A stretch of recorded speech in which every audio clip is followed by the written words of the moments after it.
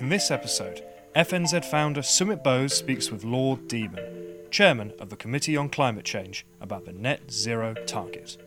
Mrs Thatcher's former Environment Minister has been chair of the Committee on Climate Change for more than a decade, but nothing has thrust him into the spotlight more than last summer's declaration by the government to set the net zero target in statute. Lord Demon, thank you very much for joining us on Future Net Zero. You've been involved in environmentalism pretty much all your working life. Before we talk about where we are with net zero, do you feel we've reached an actual tipping point in what was seen as environmentalism now being actually seen as our life? Oh yes, I think it's a different world. I think in particular the finance industry has changed and begun to understand that if it wants to be here in 10 years' time, it's got to get this right. The issues we've been talking about have ceased to be add-on extras, bits that you have to deal with for public relations reasons, and have become very central to the way in which you make money, and that's where it should be, because if we waste our resources and don't provide for the effects of what we do, then the cost will be enormous, and the cost will be felt not just by the community, but also by the individual companies. So they have changed, and that's very exciting. You've been involved, I think, since 2008, is that right, the Committee on Climate Change? Indeed, yeah. So it was there, ticking away under the Labour administration. You had the Stern report, you then had electricity market reform in 2010, and there's always been this kind of battle between what industry wanted and what was seen as the committee's role. Do you see a coalescence now that actually has led to the setting of this target? How did it come about? Well, I don't think there was a battle between industry and the Climate Change Committee. I think what the battle was to express the need to counter climate change in a form which people would accept as meaning they had to do something. It was all very well doing it in general terms, and that's why the first and second carbon budget were relatively easily met, because what you were doing was changing the way we generated electricity, which actually didn't mean fiddling around the edges, wasn't it? Well, it was a very central thing to do, and you had to do that first, and it cost a lot of money, but it was done in a way which didn't actually impinge upon the lifestyles of anybody or many businesses. Now, of course, people have recognised that you get to the stage in which it really does make a big difference. But at the same time, of course, they are beginning to realise that they're going to have to do that anyway. From right across the board, from farmers looking at the way they have been farming, knowing they've got to change, because the way they have been farming isn't going to operate and work.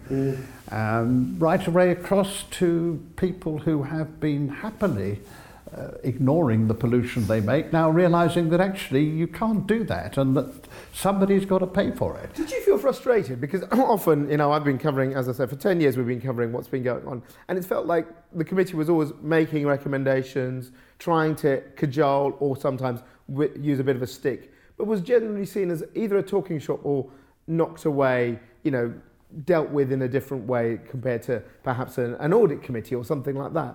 Did you feel that you had enough teeth, or is it suddenly now that actually the culture has changed and businesses are willing to listen to you? What do you think has been the difference? I think you have to build yourself into a position. And what we had to do, first of all, my predecessor as chairman, had to show that this was a committee of authority.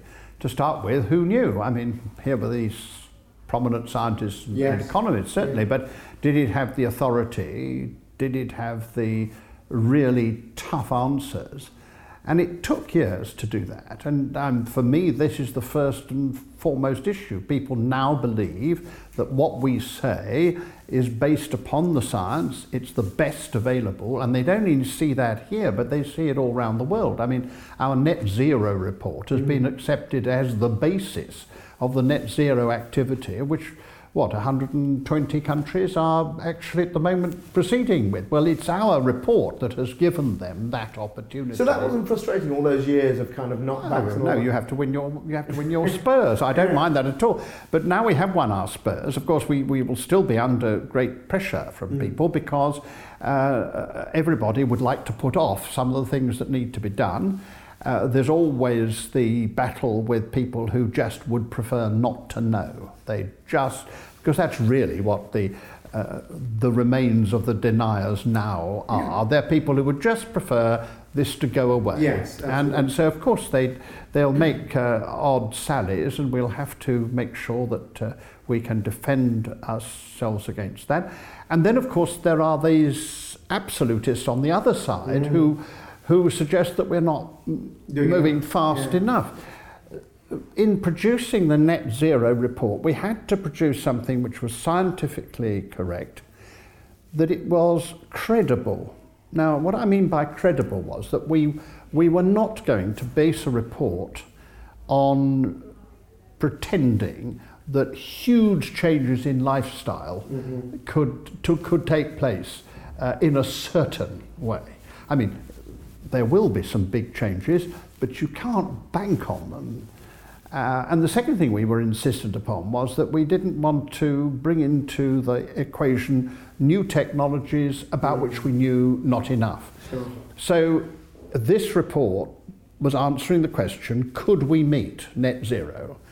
And we said, yes, we can meet net zero using the current technologies and not expecting a huge change in public behaviour, although we should expect some change. So it is not unreasonable to say that there would be a 20% reduction in the amount of meat that we would eat. Not that that would mean you eat something instead of that, you eat less but a better meat, but after all we all eat too much in any case.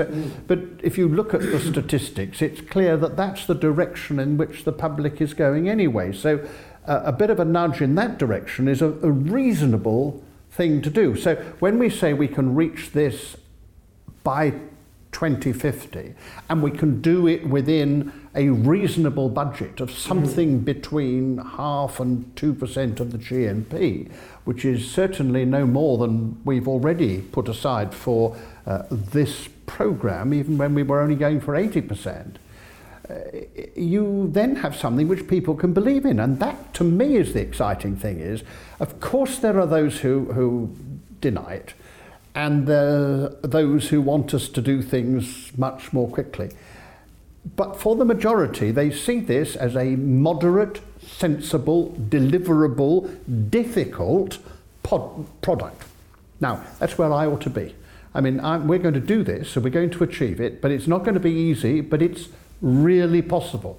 If we had proposed something like, that we could do all this by 2025, first of all, you can't. Yeah, without doubt. Without doubt, you can't. And secondly, people would know that you can't, so they wouldn't try. So there's a realistic, and you have to be realistic. Yeah. So when I get attacked by George Monbiot or people like that, I want to say to me, it's all very well, we need you because you're the sort of person who makes sure that we go as far and as fast as we can, but do recognise that if you want we'll only do this if the nation does it, if the world does it, then you've got to make people sure that it is doable. Can I pick up a couple of simple points? What do you see, and I've got the definition of what the Climate Change Committee, what do you see as being net zero? Because people could say, actually, I'll keep polluting and I'll just plant a bunch of trees and I'll offset it all. You actually see this as positive reductions, but with the realism that there will have to be some offsetting. Is that your view? How do you see net zero? Well, I see net zero as being, again, objectively truthful. Right. That there are some emissions which we know no way of stopping at this moment. There will be some animal emissions. There'll be some human emissions, after all. There will be aviation emissions, because we haven't yet got, although I hope we will have, we haven't yet got an alternative to fossil fuels for flying. And it would be unrealistic to believe that everybody's going to stop flying. I hope that people will fly less and make choices when they have alternatives, but that is a different issue. Yeah.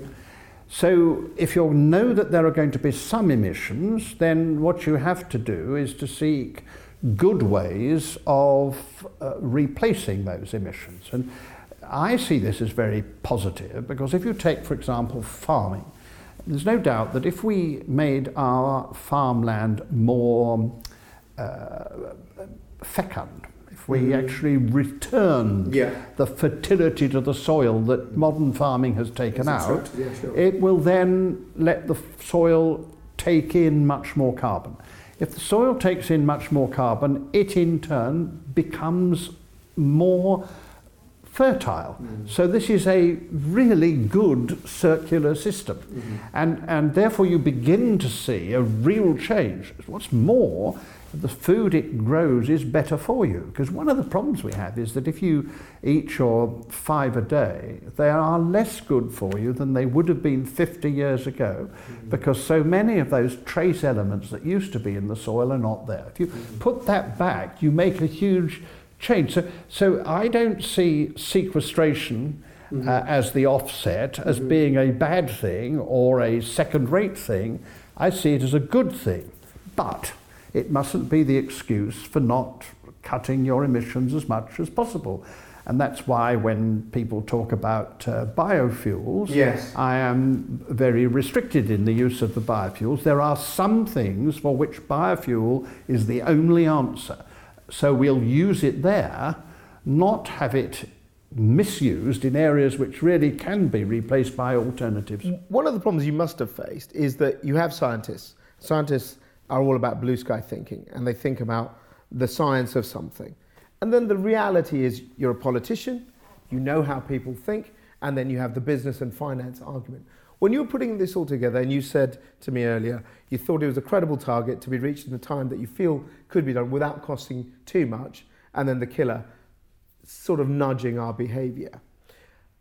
Do you think that there's been a shift enough for you to now do this that you couldn't have done this 10 years ago? So you couldn't have said, actually we'll do this, because you'd never have taken business with you, whatever scientists came up with. Well, I think there is a degree of credibility which we have today, which we didn't have then. And though that's... What, yourselves, or you mean because the public has changed its mind? The credibility is based on 3 changes. One is, there's the simple narrow one, that the Climate Change Committee has proved its case and its ability. Right. The second, which is an obvious one, which is that more and more people know that climate change is happening. I mean, the spring is a fortnight earlier, and there are lots of people in the countryside particularly who recognise that. And you only have to look at bushfires in Australia, and apart from the Prime Minister of Australia, everybody else recognises that this is part of a change in the climate, and that change in the climate has been more and more obvious. So, secondly, there is a credibility because more and more people have recognised that there is no doubt about the science. They've known about the science, but they now say there is no doubt about the science. You can see it in our own experience. And I think the third thing that has happened is that more and more of industry has seen that what you need to do in order to fight climate change is actually good for business. I mean, the Pope made this remarkable comment in his great encyclical Laudato Si', in which he said, climate change must be seen as the symptom of what we have done to the world. And once you look at it like that, of course, business says to itself, well, if we go on doing this to the world, we won't have the resources that we need. We won't have a business. If the temperature changes like this, many of our installations will no longer be able to be used. If we go on in the fossil fuel industry and people stop using fossil fuels, we will have stranded assets.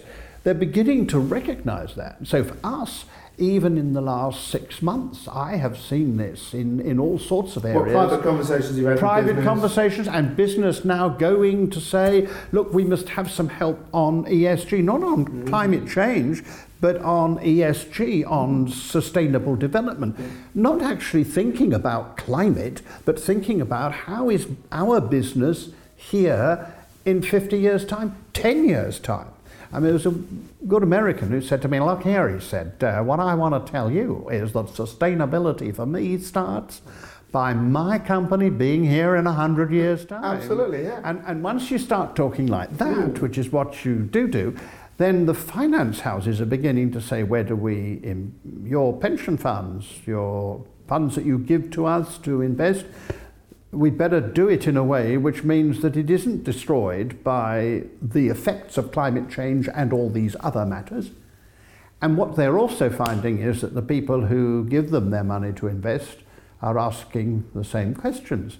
I mean, after all, if you've got your pension money, you do not want it to be in an industry which you think may not be there. Absolutely. And the other bit about it is that the whole concept of resource is much more important. The fact that business has become much more interested in its supply chain because it's recognised how endangered that is, not just because of resources right at one end of it, but if you do find that people are packing your products and they are actually slaves and are Syrian refugees in Turkey behaving and being made to behave in a way which is unacceptable, it isn't long before you recognise that that's not only wrong, it's not only bad for your reputation, but also it's not dependable because it's only there for the moment. And one of these days you won't get your goods. And you won't. So all those things have come together, and that's why one is much more confident that we will do what we need to do. The reason for this platform is I believe that, the catchline is simple. Better business means better planet. So I've always believed it. And the reason I've started is because I've felt a real polarisation in society. We've seen it politically, with Brexit. We've seen it all the time in the recent election, where there's either one side or the other. So you're either with Greta Thunberg and it's all evil and you haven't done it, or you're with Donald Trump and it's like, don't worry about it, it's fine. Do you worry about how polarised we are? You said you've had criticism from people like Monbiot and other people. People will say you're never going to, there is a groundswell of people who are in this echo chamber who just don't think we're doing enough. And that kind of does derail things because companies, as you say, may want to do these things. But then if they're criticised by doing a step and it's not seen as big enough, then they might just think, well, why are we bothering? Well, I don't think that. I mean, I think that there is, of course, a great reluctance in many of the campaigners to say thank you and to be grateful for the things that are done. I think that's very silly of them because it doesn't encourage people to do more. But look, it's always been true. When I was Secretary of State for the Environment, Greenpeace was my biggest ally because they were out there far beyond anywhere I could get, but at least it enabled me to say to my colleagues, you cannot sit where we are, we've really got to move forward in this. And that was the time. So you look at Extinction Rebellion, you think it's been good for the narrative? Well, I think Extinction Rebellion has been good because what it has done is to remind people of the one thing which we have still not got, which is urgency.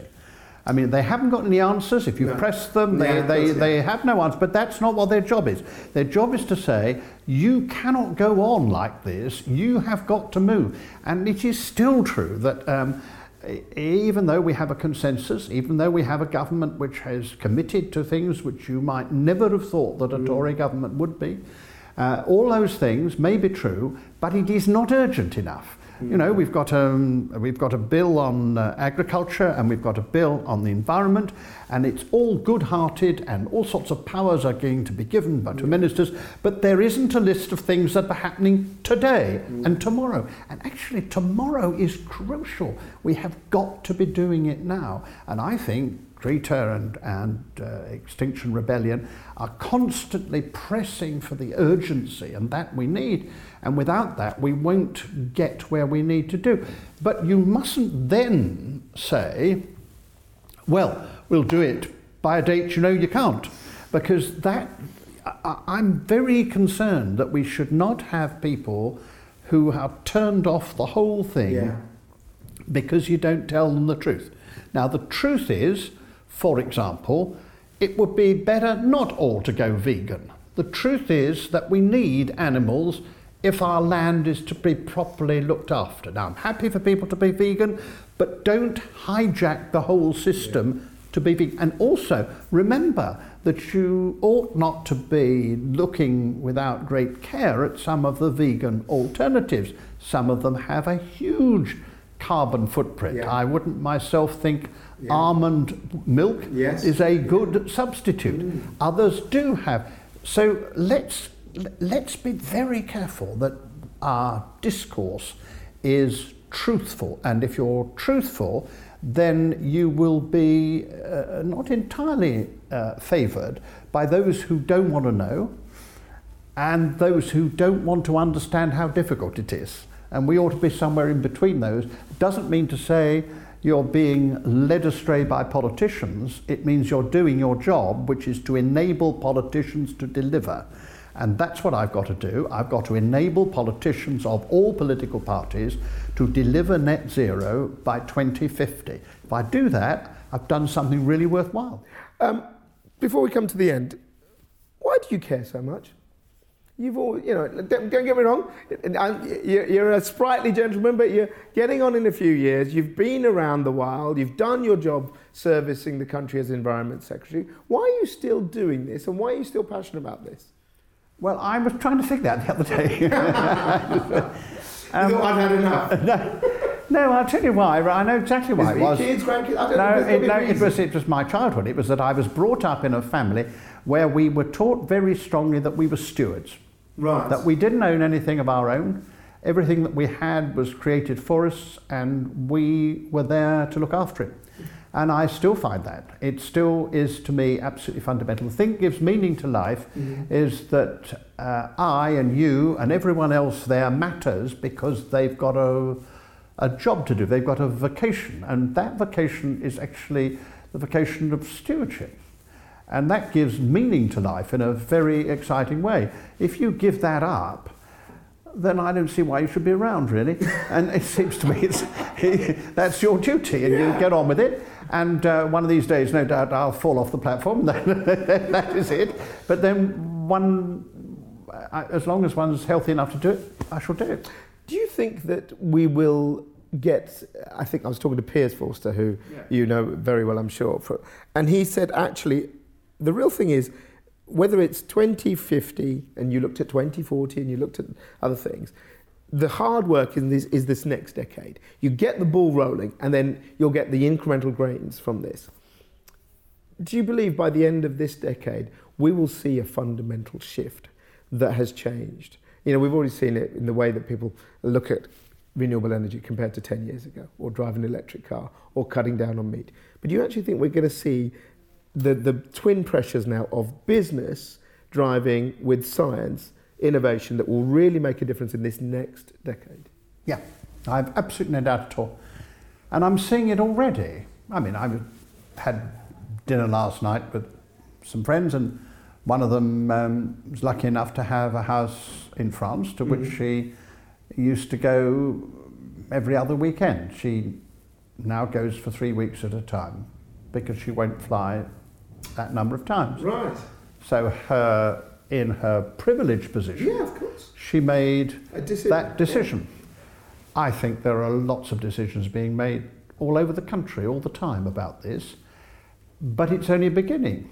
And just like when I was young, nobody thought two hoots about drinking and driving. Today, my children would not think of driving the car having had a single drink. That's not how you do. Yeah, designated driver, that's what you are.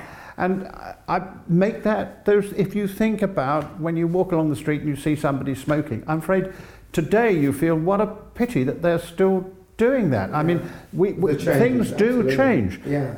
All that I'm concerned about is not to demand of people changes that they cannot do. There is a distinction between what you would like to happen and what can happen. And you've got to be careful to push people as far as they can reasonably go without turning them off, because if you turn them off, then they say, well, eat, drink and be merry, for tomorrow we die. And I was remember saying to Ed Miliband once, we were talking about these very issues, and he was talking about industry, you see, and And I said, well, the problem, Ed, with you is actually you're a convert, you see. I'm a capitalist, and I know perfectly well that industry talks about competition, but actually likes being a monopoly. So that's the nature of things. So what you have to do is to push them just this side of the impossible. Never go over that. You must never ask people to do something they just simply can't do. But you can push them to that point, and I think that's what we are doing. And I think that's not what we as Climate Change Committee, or they as the government, or politicians. I think it's the whole of society. I think it's people's children, and it's the school teachers, and it's the campaigners, and it's the whole of the setup. The only sadness it is that some of the British press is too firmly in the pockets of the fossil fuel producers and very old-fashioned owners. Let's hope we get over that. That's part of the sadness of Brexit, which of course is bad for all of this, because Britain no longer has the power to lead as we were able to. That's a pity. Finally, this platform, we've created it to do exactly that, hit that middle road. What do you think of it, the idea of creating a place where businesses can lead other businesses? And I don't believe in denial. I believe that you take people, but you have to be realistic. Do you think it's a good idea? I'm very much in favour of it, particularly if you get businesses to share, because one of the awful problems about this is that I keep on being told by people what a wonderful job they're doing, but actually all they're doing is reinventing the wheel. And in my business life, when we help people deal with ESG, the environment, social and governance issues, the thing we bring to them is the fact that we've done it for lots of other people, and therefore you don't have to reinvent the wheel. I think that's true all across the board. So any way that we share these things, well, that is our aim, to get people talking. That's exactly what it should be, and I think that's true.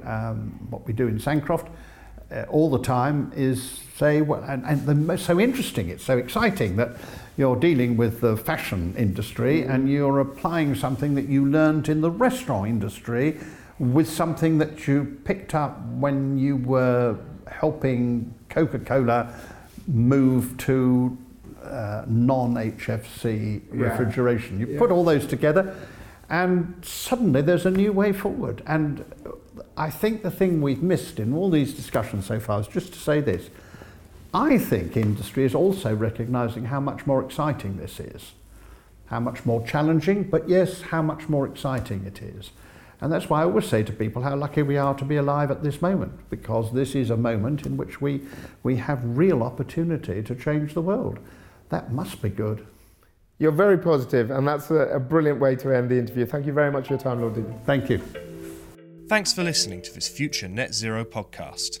Please follow us on social media and subscribe to the website at www.futurenetzero.com. Future Net Zero. Better business, better planet.